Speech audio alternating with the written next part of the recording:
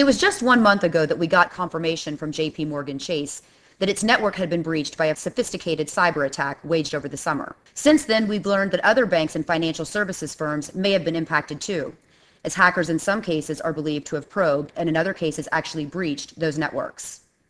But details surrounding these alleged attacks and hacks have been varied, conflicting, and often denied by banks reportedly involved. So is there anything definitive we can say we've learned in the wake of the breach at Chase? And what is the overarching message and lesson for other banking institutions? Hi, I'm Tracy Kitten with Information Security Media Group, and I'm joined today by Mark Clancy, Managing Director of Technology Risk and Management at the Depository Trust and Clearing Corporation, to discuss what we know about the breach at Chase and the information that is being shared among other banks in the background. So Mark, one of the things that fascinated me about the breach at Chase and then the subsequent news related to other banks that have allegedly been probed is that no one seems to know for sure who might have been probed versus who might have been breached. Why is it so difficult for us to decipher some of this information? Well, and not specifically about Chase, but in general, the challenge that we have is, attackers have varying tactics. They use different methods to go after infrastructures, and the infrastructures themselves don't look the same.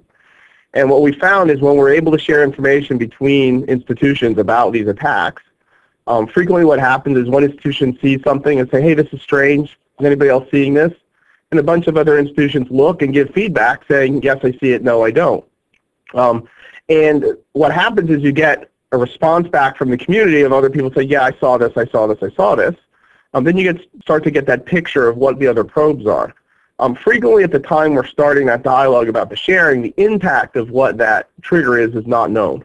And therefore, as the facts evolve, investigations occur, both at the initial reporting institution and the subsequent institutions, then you start to get a bigger picture as to what's happening. So that's a nice segue into my next question, Mark, and that is how much information sharing actually takes place in the background when we see incidents like this? Quite a bit, and it's very common for financial institutions through the FSI Act to have shared information about attacks prior to them, leading to their understanding of the incident and then subsequent disclosures they make for consumer notification or regulatory notification purposes.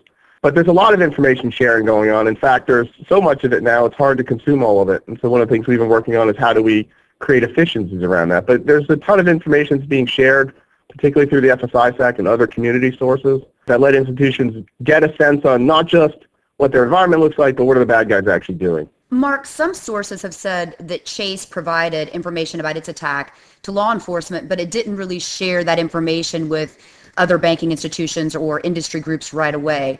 I know that you can't comment about Chase specifically, but can you walk us through what kind of information may be shared, and is this type of scenario typical? We as a community frequently share information. Again, we share it at sort of the time and point of detection, like, hey, I'm seeing this in my logs, I'm seeing this on my sensors.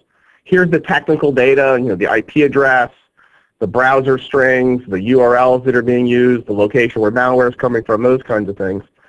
That's sort of technical apparatus. And so we've been sharing that for quite a while. We've been getting very good at it in volume. We don't share as much here's the impact, this is what happened, this is what was targeted, because quite frankly that information isn't as useful to defenders of infrastructures to protect their environment, right? We want to know what to go look for in our environment. And my experience has been in all of these incidents, no one of them in particular, that typically the technical information through the FSI Act has been shared early in advance. And we do it in a way that does allow for the non-attribution. So the contributing party can remove their identity from the submitted data. So we can get it out to the broader community so the community can defend itself. But then we're not dealing with responding to particular issues at an individual institution. Those institutions also share with law enforcement. And it's actually not uncommon for us to see sharing through the FSI Act and then sharing by that party to law enforcement, and then that information coming back again through the FSI Act from law enforcement, sometimes with initial data because perhaps the investigation has progressed or law enforcement or government had other related data to add to the description of the problem. And so that's a pretty typical pattern. And one actually thinks it shows the process is actually working. Going back to the point that you made about the sharing of IP addresses and some of the other technical information, Mark, these alleged IP addresses that were linked to the attack traffic that targeted Chase appear to be varied. So some of the IP addresses that were shared by law enforcement seem to differ from those that were shared by the FSI Act. Can you help us understand why we have such a difficult time determining what traffic we should be watching? Well, as you know, attackers, their number one job is to not get discovered, not get caught, right? So that's what they're trying to do. So they're making it hard for us. That's part one. Part two is the understanding of the issue perfects over time. So what we know on day one when the initial trigger is reached, and what we know on day 10, and what we know on day 30, and what we know on day 60 is different. So part of it is you also have to understand the point in time at which the reporting occurred. And so initial reports almost always are incomplete because you've just started your investigation. As you progress through an investigation, you learn more and more, and you have much more completing. And perhaps new things come in, or things that were previously reported were realized that, you know what, it's not actually related to this issue, and so then it gets dropped out of subsequent reports. And that's very common in all of these issues because you're trying to perfect your understanding as you go through your response and investigation processes. Mark, I've also heard that it's been challenging for banking institutions to actually know if they've been probed with traffic that may be similar to what was waged against Chase or any other type of attack for that matter. But one of the reasons that they have a difficult time kind of doing this comparative analysis is because the network infrastructures vary so greatly. So the same probe could look very different from a traffic perspective depending on how the network is set up. Can you help explain or clarify why that's an issue or why that's true? Yeah, there's two reasons. One is the technology infrastructures run by different institutions aren't the same. So, we run a stack from brand A, another bank runs a stack from brand B, so they don't have the same technical configuration. The other is we use different tools and sensors to go look at our environment, right? There's a robust marketplace for these tools. And so the tools have different capabilities, and depending what the attackers are doing, the point where you observe their attack varies. And so, almost every institution can look at source and destination IP addresses. Many institutions can look at URL strings. Many institutions can look at information about what types of browsers are being used for the websites and others. And then some can't look at, for example, cryptographic checksums of files that may show up on a potentially compromised host. And so part of the challenge you have is twofold. One is you have a different set of technologies, and the second, in terms of how you run your banking operation, and then the second is you have a different set of technology in terms of your detective and observational capabilities. And oh, by the way, it's not like the attackers tell us, hey, we're going to go probe all 25 top banks, right? So you've got to go through that discovery process to intersect how your technology works with the threat data that you get, with the tools and systems you have to go look for it.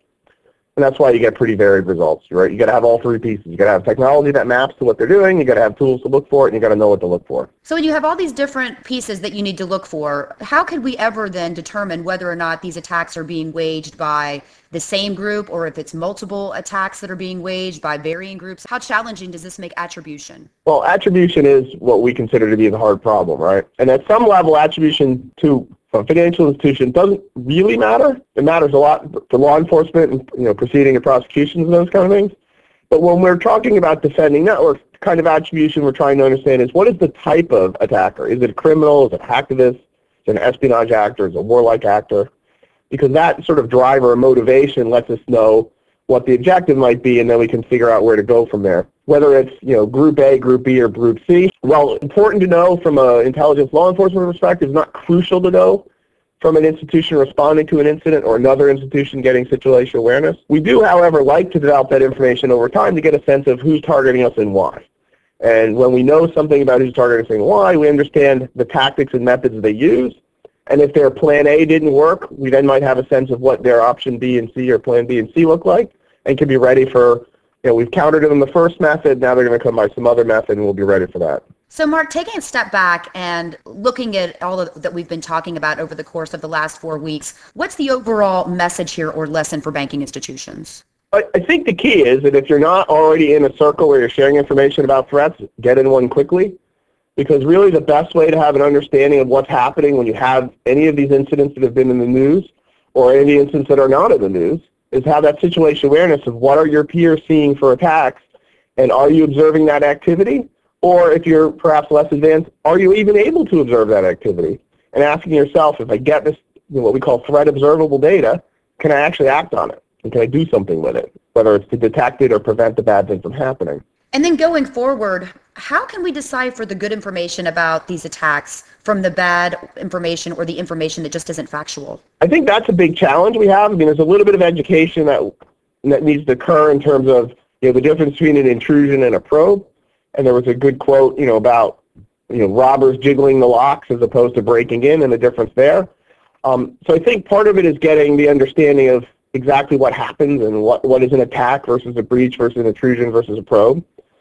The second is recognizing that when we respond to these incidents, any institution is, that we've got a lot of different equities we're trying to satisfy. We're trying to support the investigation of a crime. We're trying to protect our customers. We're trying to inform our regulators and the public as appropriate as to what's happening. But as we're doing that, the knowledge that we have gets better over time. And one of the pressures we have, we call it the race to the top of the ladder, is we detect something at a moment in time, 2 seconds ago. It's going to take us a while to get mastery of all the facts, but the pressure to start disclosing and disclaiming information builds immediately upon initial discovery, even when we don't have a full understanding of what has yet happened. And that's one of the challenging pieces. We're talking about infrastructures with thousands of devices sometimes and petabytes of data, and it takes a long time to go through those environments and figure out what happened to them. There's this also sort of expectation match of how quickly do we have perfect knowledge, and the short answer is it takes weeks to months to get full mastery of what happened in one of these events. And then, Mark, before we close, are there any other thoughts you'd like to share with our audience? Yeah, one thing that we've been working on with DTCC and the FSIS Act is how could we create efficiencies and how can we change the economics of the cybercrime problem. And essentially today, it is very inexpensive to attack and very costly to defend. And that gives attackers opportunities to reuse attacks. So they build an attack targeting institution 1, and they do the same attack against 2, 3, and 4. And if we can change the model where in order to attack 4 institutions, they have to make 4 separate attacks and use 4 different sets of infrastructure, we can increase the attacker's cost. And if we can reduce the defender's cost through automation and standardization and get that straight-through processing of that threat data, right, we can reduce the defender's cost. At the same time, we're devaluing the attack infrastructure and increasing the attacker's cost. And we can start to sort of right-shape this very asymmetrical problem where, $1,000 order of magnitude attack might cost $1 million to defend against. If we can make that attack cost $50,000 and cost $200,000 to defend, right, we're in a much better place. And that's what we're doing with the joint venture that we have with DTCC and FSIS Act called Soltra. And if our listeners want to get more information about this initiative, can they find some of that on your website, or is there another place they can go? Yeah, you can go to our website, www.soltra.com. Mark, I'd like to thank you again for your time today. Thank you. Again, we've just heard from Mark Clancy of the Depository Trust and Clearing Corporation. For Information Security Media Group, I'm Tracy Kitten.